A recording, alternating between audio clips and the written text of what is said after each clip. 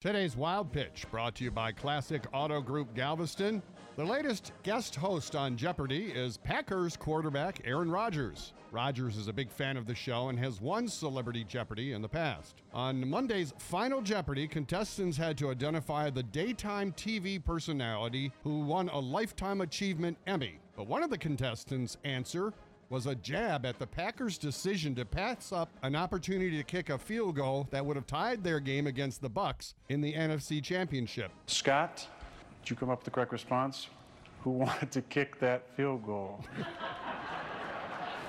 That is a great question.